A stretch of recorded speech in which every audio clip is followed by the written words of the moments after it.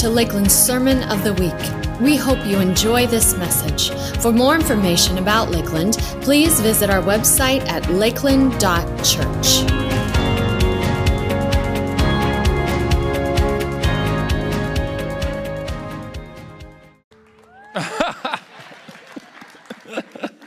Oh, good morning. How's everyone doing? Good. It is, are you guys awake? Are you alive? All right, good. I'm not so sure. I was just standing back there in the corner. I was just so overwhelmed.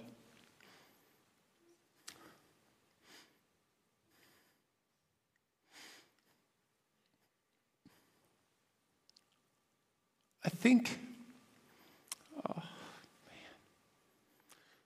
you know what, the Lord has such a, the thing the Lord just, I don't know, I felt like I just got a glimpse into his heart. You know, we're singing this song, The Blessing. I believe the Lord does want to bless, no doubt. But the biggest thing that just impressed upon my heart is love. He has such a love for you.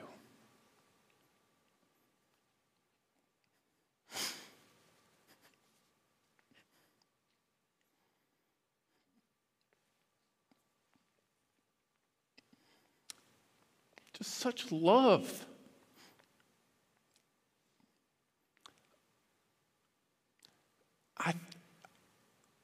I think the church as a whole, and I'll be right in there with you on this. It's this one-sided love relationship. Do you ever have a crush on somebody and they didn't like you back? How messed up that makes you feel. It's like you want them all the more. I think this is God's love for us. It's just this, it's so intense and so for us. And I think so many of us are like, it's cool, God. And we just move on. Or we just keep on. I don't know, during that song, I'm just sitting there going, what does it look like for us to just love him back? To the level that he loves you. Like he just loves you so much. And we reciprocate so poorly. So halfway. I was reading in the book of Deuteronomy yesterday, and there's this passage where it's such a blessing actually, where God is actually saying, be strong and courageous. You're going to take the promised land. The Lord's going to go before you. He's going to give you all this land. And then the following verses, like Deuteronomy 31, the following verses go right on to say, oh, and by the way, and you're all going to reject me and turn to other gods. And it's like, I'm reading it. I'm like, this is crazy. God is just declaring, he's telling Moses, hey, you're not going to go into the promised land. He's basically passing it all over to Joshua. Joshua's going to lead him into the promised land. God's going to deliver everything to him. And then he's like, oh, and by the way, you guys are all going to turn to all the foreign gods there in the land. I'm like, that sucks. That's how I felt. I'm reading, I'm like, this is crazy that this is but this is who our God is. He just loves so relentlessly. And I'm like, when will there be a people who will love you back the way you love us? As I was reading that yesterday, I just felt like, man, if there's anything I can do, God, that I could love you back like I think what you just are longing for, without being distracted by the things of this world and caught up with the stuff of this world and miss out on all the blessing you have for us. You know, the song and the generation after generation after generation, this is right there. It's right in Deuteronomy as well, as I was reading, where it's like it's for your children and their children and the children after that, but it's all kind of based on our love back for him. And I just wonder, will we ever get to that place? And I think it just starts with this posture of going, God, I need you to awaken something within me, because I think my own personal distracted life will always find something else to see as shiny this week and be distracted by that, as opposed to just love you.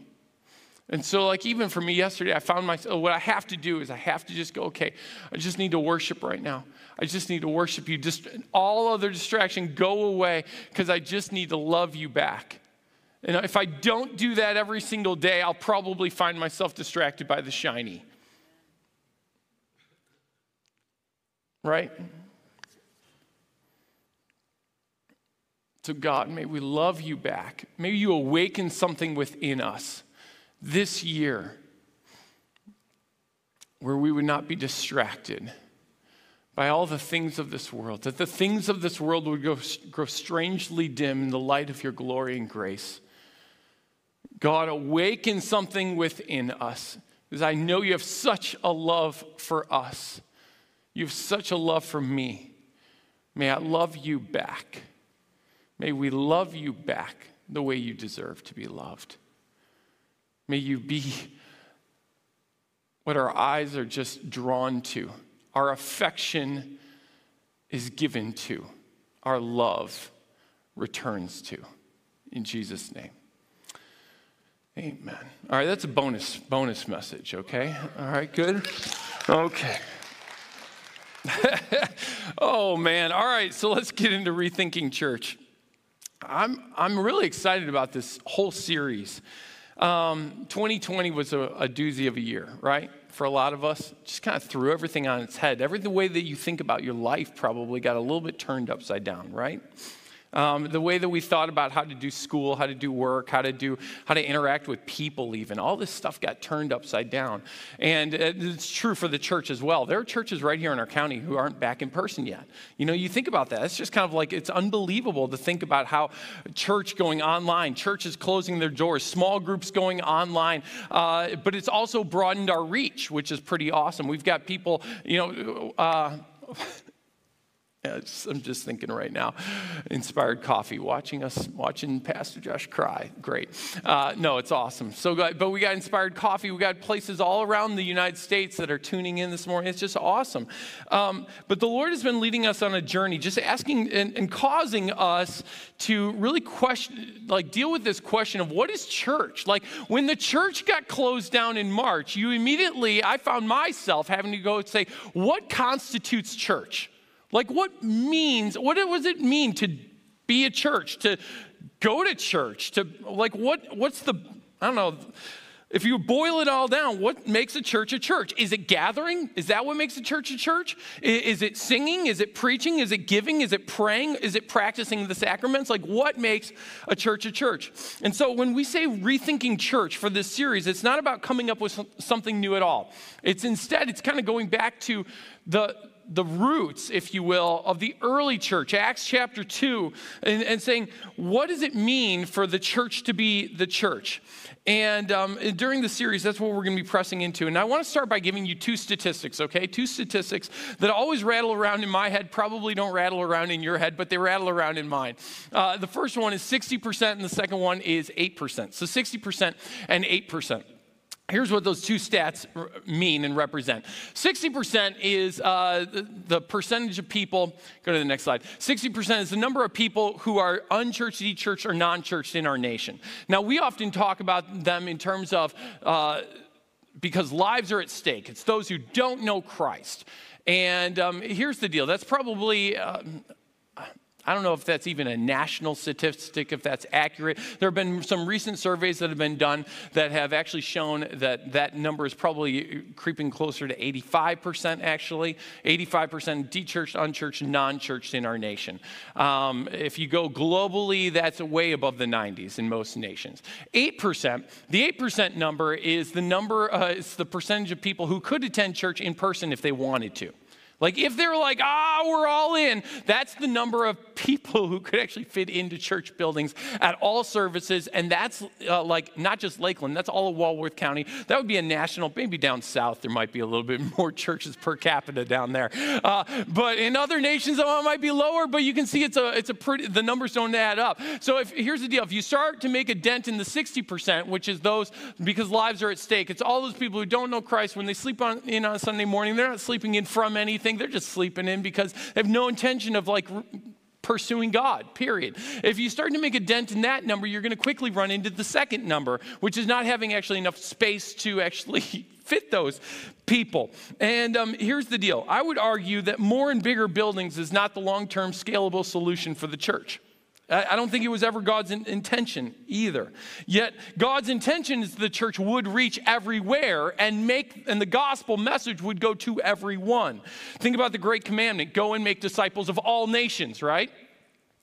So how do you continue to reach into the 60+% with the space constraints of 8%? And so we've got to think differently. I was meeting with a business leader, owner of a business back in the fall, and he made this statement to me, and it's just been rattling around in my head and just kind of creates this, I don't know, holy discontent maybe, or I don't know, a tension within me that I feel like should be able to be resolved in some way. He said this, the largest transportation business, Uber, basically has a headquarters but no fleet of cars. The largest vacation business, Airbnb, basically has a headquarters with no property. And immediately he made these statements, and I bounced back immediately to him, and I said, is it possible for the church to have kind of a headquarters, a building, and yet maybe be one of the most influential things on the planet without needing more facilities? Without needing more buildings, perhaps, or that type of thing? Is it possible to become a church making a dent in the 60% without really needing to move the needle at all on the 8% space issue? Is it possible for the church like Lakeland to truly go and make disciples anywhere? And I think the answer is yes, but the long-term scalable solution, it's actually nothing new. So what I want to do is I want to take us back on a journey to the establishment of the early church. And I want to just look at some of the things that were kind of centralized and what became decentralized. And what you'll discover is there's just a little bit that stays centralized and most of it goes decentralized in terms of how the church functions. So we'll go back to Acts chapter 2, verse 38. This is Peter talking to a massive crowd. And because the Holy Spirit has landed on them and they're like speaking in tongues and amazing things are happening. And he starts talking to them and he says this. He's telling them basically the gospel about who Jesus Christ is. They died on the cross for their sins. They crucified him, but they can put their faith in him. And he says this, repent and be baptized, every one of you, in the name of Jesus Christ for the forgiveness of your sins, that you will receive the gift of the Holy Spirit. The promise is for you and your children and for all who are far off, for all whom the Lord our God will call. With many other words, he warned them. And he pleaded with them, save yourselves from this corrupt generation. Those who accepted his message were baptized, and about 3,000 were added to their number that day. Now, I don't care what time period you live in. 3,000 new people coming to your church, we call that church explosion. That's good church growth numbers, right? So now, what do they do when 3,000 new people are at their church? Well, obviously, they're going to start a building campaign, right? Build a bigger building. Get their Sunday school classrooms in shape. All that, right? No, they don't do any of that, actually. Continue on. They devoted themselves to the apostles' teaching and to fellowship and to the breaking of bread and to prayer. Everyone was filled with awe at the many wonders and the signs performed by the apostles. All the believers were together and had everything in common. They sold property and possessions to give to anyone who had need. Every day they continued to meet together in the temple courts. They broke bread together in their homes, and they ate together with glad and sincere hearts, praising God and enjoying the favor of all the people. And the Lord added to their number daily those who were being saved. So you've got this amazing move where a ton of people give their life to Christ, the church, explosive growth. And what do they start doing? Well, you see a lot of things that are centralized. They start gathering regularly, daily, to hear the apostles' teaching, but then they're daily meeting in their homes. They're breaking bread. They're sharing with one another. They're caring for one another. Okay, so we'll hop to Acts chapter 6, okay? Acts chapter 6.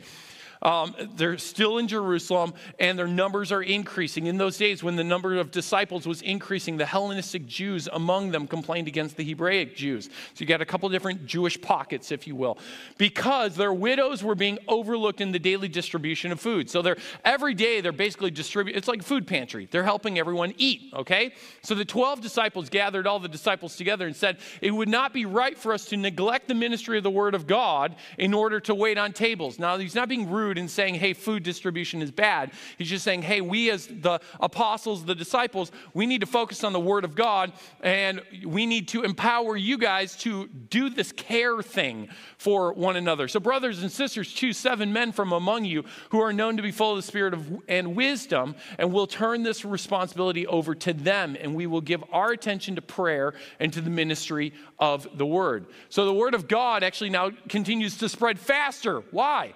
Because these guys are now doing what they're supposed to be doing, and the people are doing what they're supposed to be doing, and they've got some things that are centralized and a whole lot of stuff that is decentralized, and the number of disciples in Jerusalem increased rapidly. Okay, so now years go by, actually, and then persecution comes to the early church, okay? And the Apostle Paul, before we know him as Paul, is referred to as Saul. He's one of the guys leading this persecution, okay? Acts chapter 8, verse 1. On that day, a great persecution broke out against the church in Jerusalem, and all except the apostles were scattered. All except who? The apostles stayed, everyone else goes. Everyone else scatters everywhere, okay, throughout Judea and Samaria. But Saul began to destroy the church. Remember, this is before he's converted to Christ. This is before Christ he's had this amazing encounter with Jesus, and he becomes known as we know him as the Apostle Paul, he's the greatest missionary of the entire New Testament. Going from where? From house to house. Why is he going house to house? Because this is where they're doing church.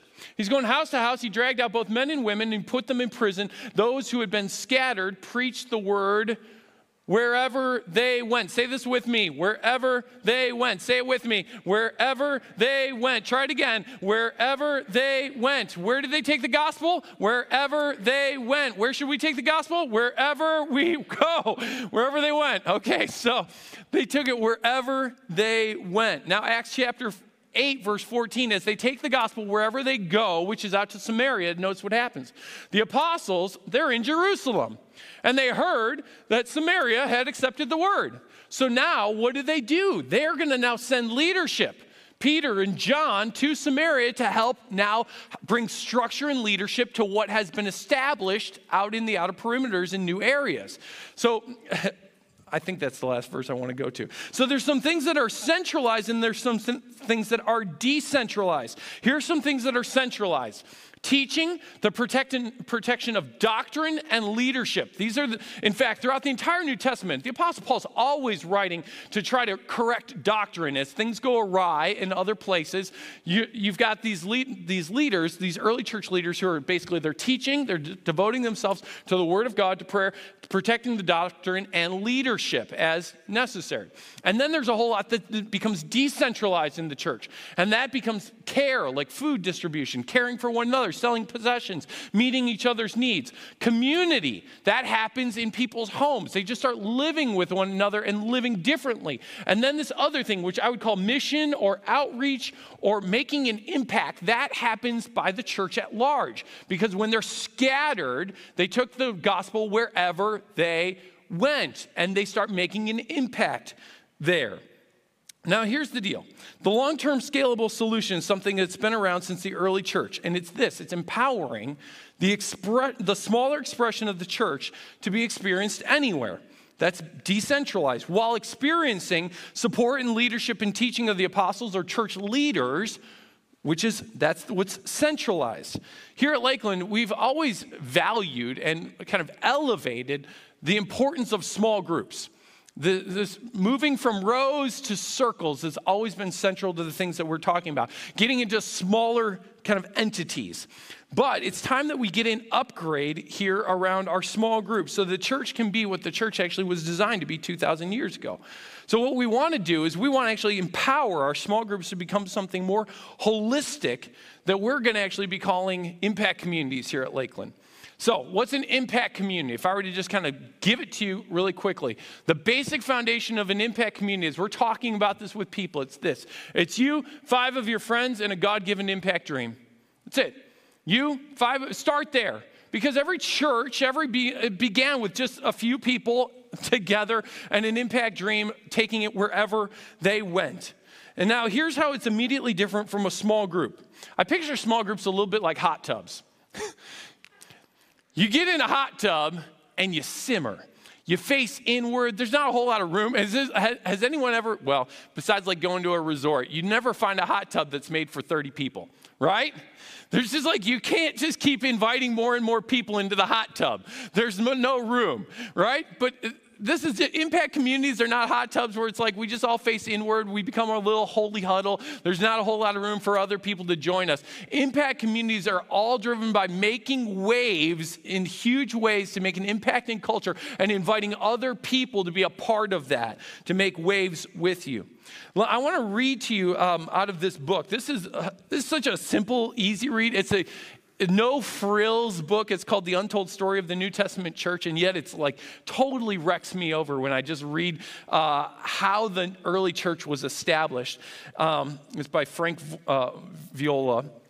And just listen to how these guys made waves in their early culture. Okay, so Antioch of Syria is one of the first places that the gospel makes it, okay? It's typical of all Greco-Roman cities of the first century. And by the way, when you hear the description here, you're going to think 2020 sounds beautiful, okay? Compared to what these people were going through. It is a pest hole of infectious disease. They had the Rona.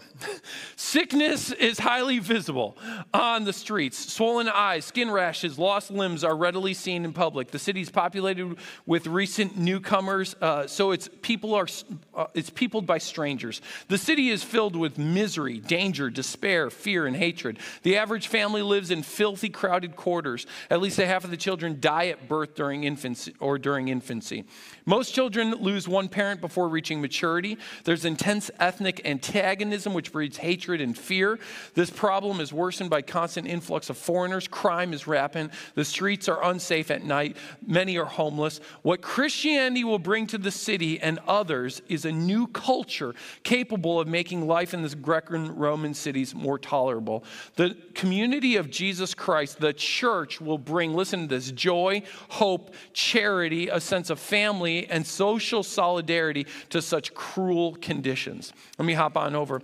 This is in the town of Galatia. This is what it had been like in the Roman colonies, okay? They were dirty, smelly, unsafe. Because of these conditions, many of the people were racked with disease and malnutrition. The average life expectancy for a guy was 45, for a woman 38. Of all humans born in the empire, half die before age 5. Women usually marry in their early teens and raise family until they pass childbearing age. Very little birth control is practiced. 25% of babies do not survive their first year. 3 out of every 10 Jewish children die before the age of 18. For most of the population, first century Galatia is a thankless, loveless, horrible place to live. But what Paul and Barnabas bring to them and what they preach, the gospel of Jesus Christ, causes this once heathen, superstitious, selfish, miserable Gentiles to fall in love with one another, to sing, to smile, and to glow with the joy of Jesus. The churches of Galatia are classless societies. They become known as that, where social distinctions become erased. Jews, Gentiles, slave, free, rich, poor no longer exist. The believers see themselves as part of a new family, part of a new race, part of a new colony from the heavenly realm. They eat together, they work together, they greet each other with a holy kiss. They raise their children together, they take care of one another, they bury one another. It is this joy and love that the Galatian Christians have for one another that, listen to this, will shake the Roman Empire to its very foundations. It's how they treated one another that would shake the foundations of the Roman Empire. And I just wonder, do we live in such a way that it will shake the very foundations of culture? Or do we just live like everyone else and it doesn't shake anything? See, there's something that should be lived within us that causes, I would say, us to make waves, that causes such a disruption in culture that makes other people say, I want to be a part of whatever they have. I want to experience what those people at Lakeland have. They have this love for God and love for others that is so different than the thankless, loveless, fear-ridden, angry culture we live in. That's so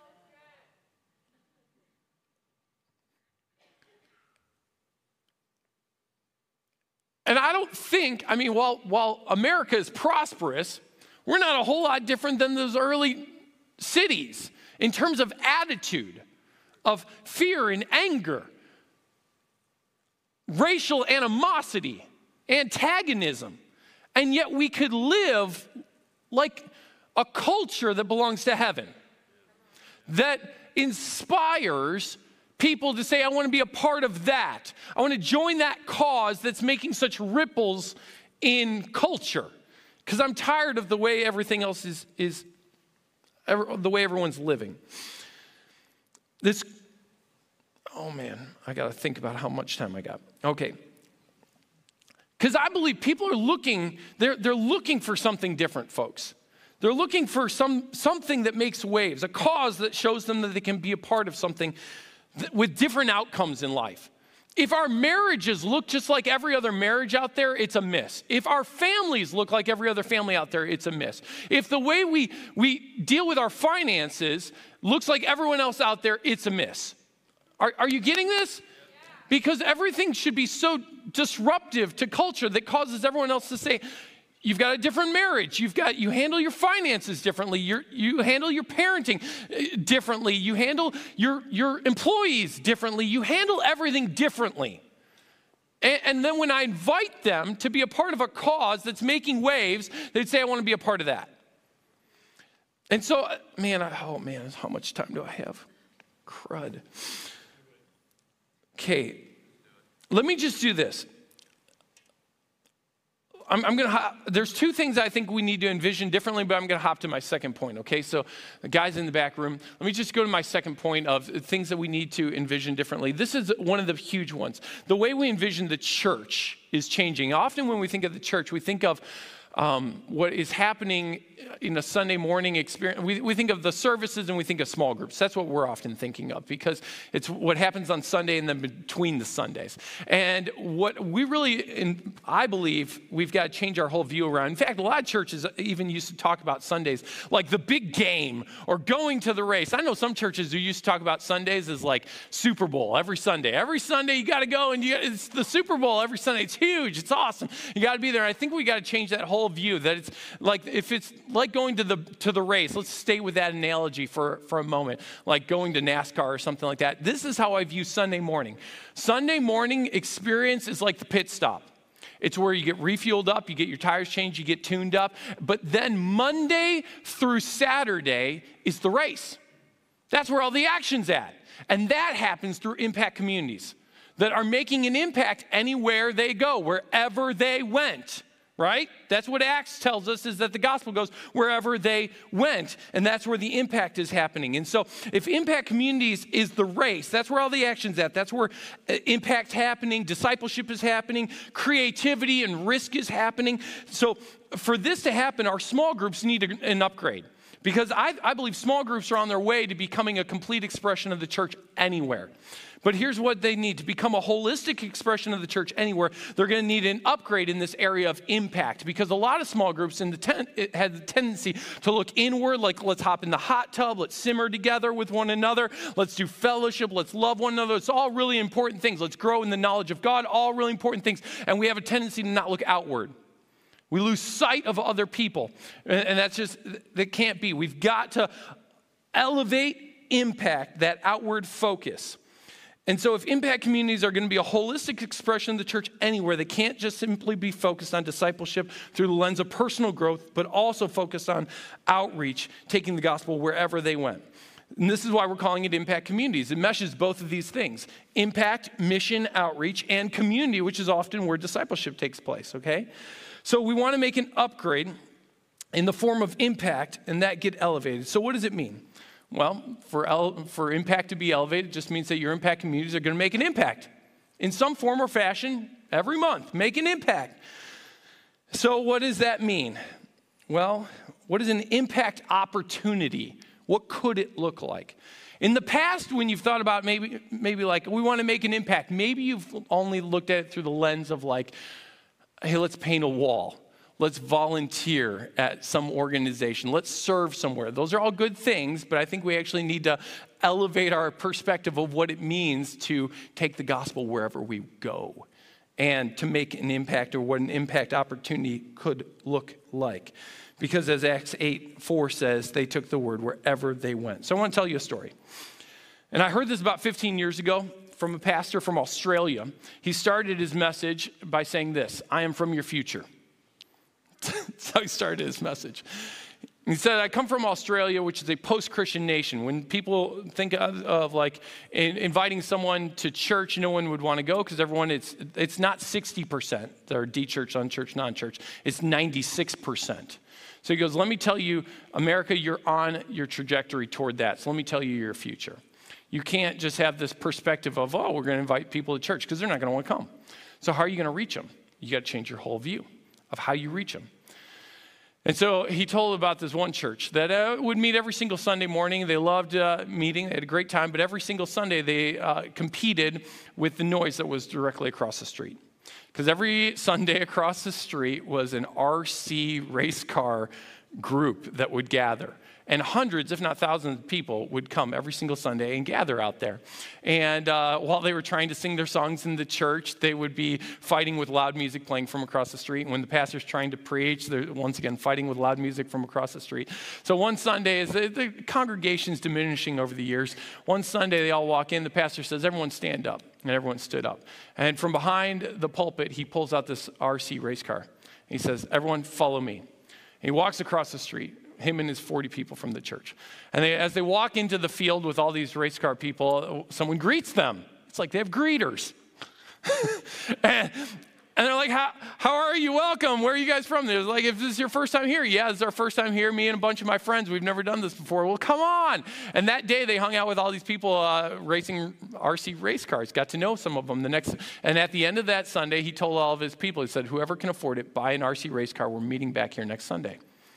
And so they went, once again, back to the RC race car, and they hung out with the people, and they raced their cars together, and they built relationships and that type of thing. And what they started doing is before races began every single Sunday, the church would gather right there in the field, and the pastor would give a short little message, and they would break bread together. They would pray for one another, and then they would race. And some of the people who had become their friends in this RC race car kind of group started saying, hey, could we join you for whatever you're doing? And they're like, oh, yeah, come on over. So they started people start joining them for this Bible study time before racing cars and prayer and breaking of bread and that type of thing. Well, they also had a need, though. See, it's just meeting out in a field, and they had no bathrooms there and no kitchen for all their food. So the church is like, hey, we could make an impact here. We could meet a need. We've got a church building right across the street that can offer bathrooms and a kitchen over there and all that. And so they said, hey, how about every Sunday, the church is just open to everyone here at the races. And so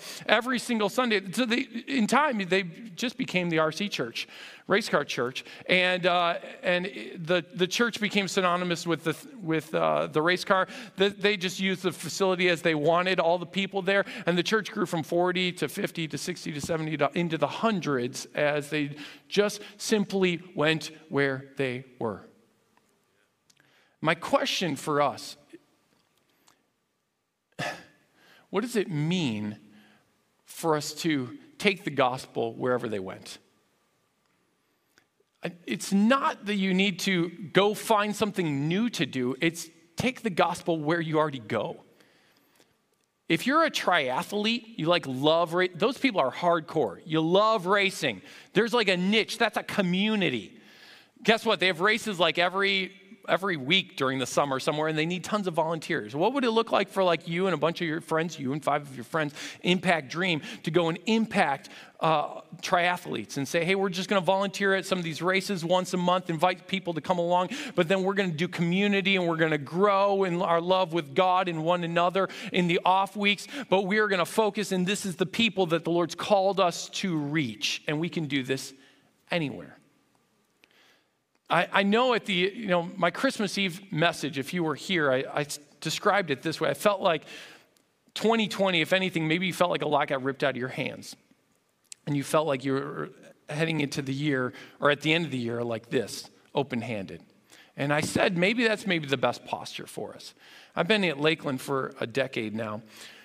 And in my first 10 years, I don't want to say that I held on to Lakeland like this, but I can tell you that I feel like as I'm heading into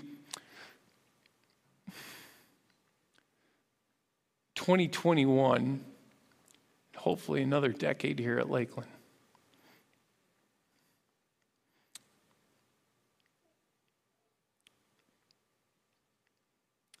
I feel like this is my posture with the church, in which I could kind of care less if more people come in the building.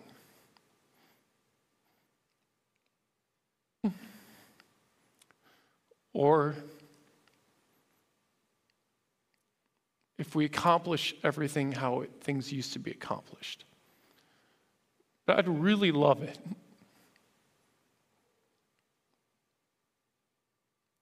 if I could lead a group of people to love God with all of our hearts, to take the gospel wherever we went, to see impact communities in the bars, in Inspired Coffee, in the nursing homes, at the racetracks, online, and everywhere. And I think it's going to be a little messier than the first 10 years, but I think God will bless it.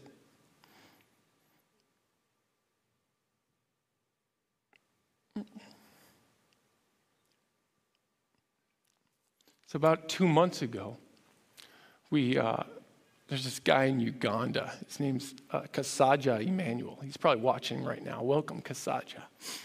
And we started talking about you, 5 of your friends in an impact dream.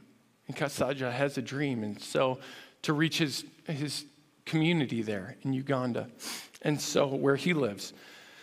And so 2 months ago, he launched an impact community, our first Lakeland impact community in Uganda, him and 5 of his friends. And they're all about making an impact in their community. And so about a month ago, it's pretty awesome, they doubled from 5 to 10 in the next picture, or 11. And then I heard just 2 weeks ago, they multiplied again. And Kasaja's passionate about making an impact wherever he goes.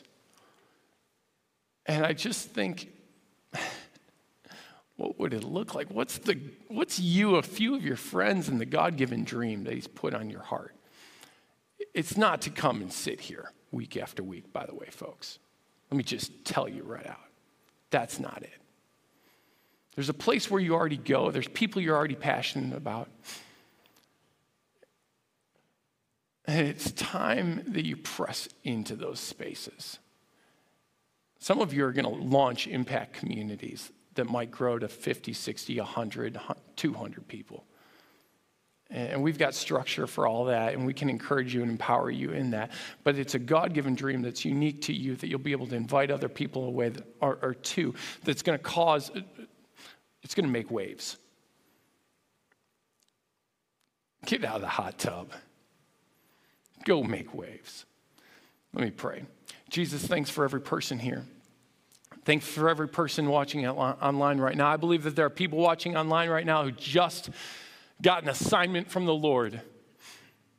That the Lord is awakening something in them right now.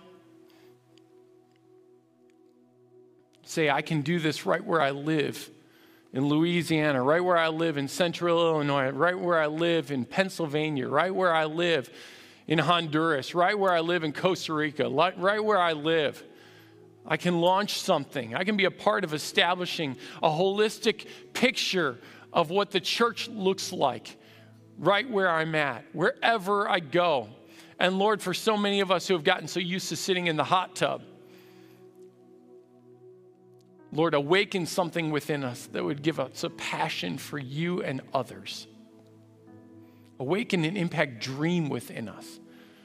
We'd say, this is the community, this is the people I want to impact. Help us in this, in Jesus' name.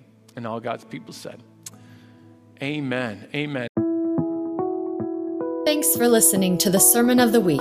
If you would like to partner with Lakeland in helping people follow Jesus, be changed by Jesus, and commit their lives to the mission of Jesus, you can contribute to this mission by visiting lakeland.church/give.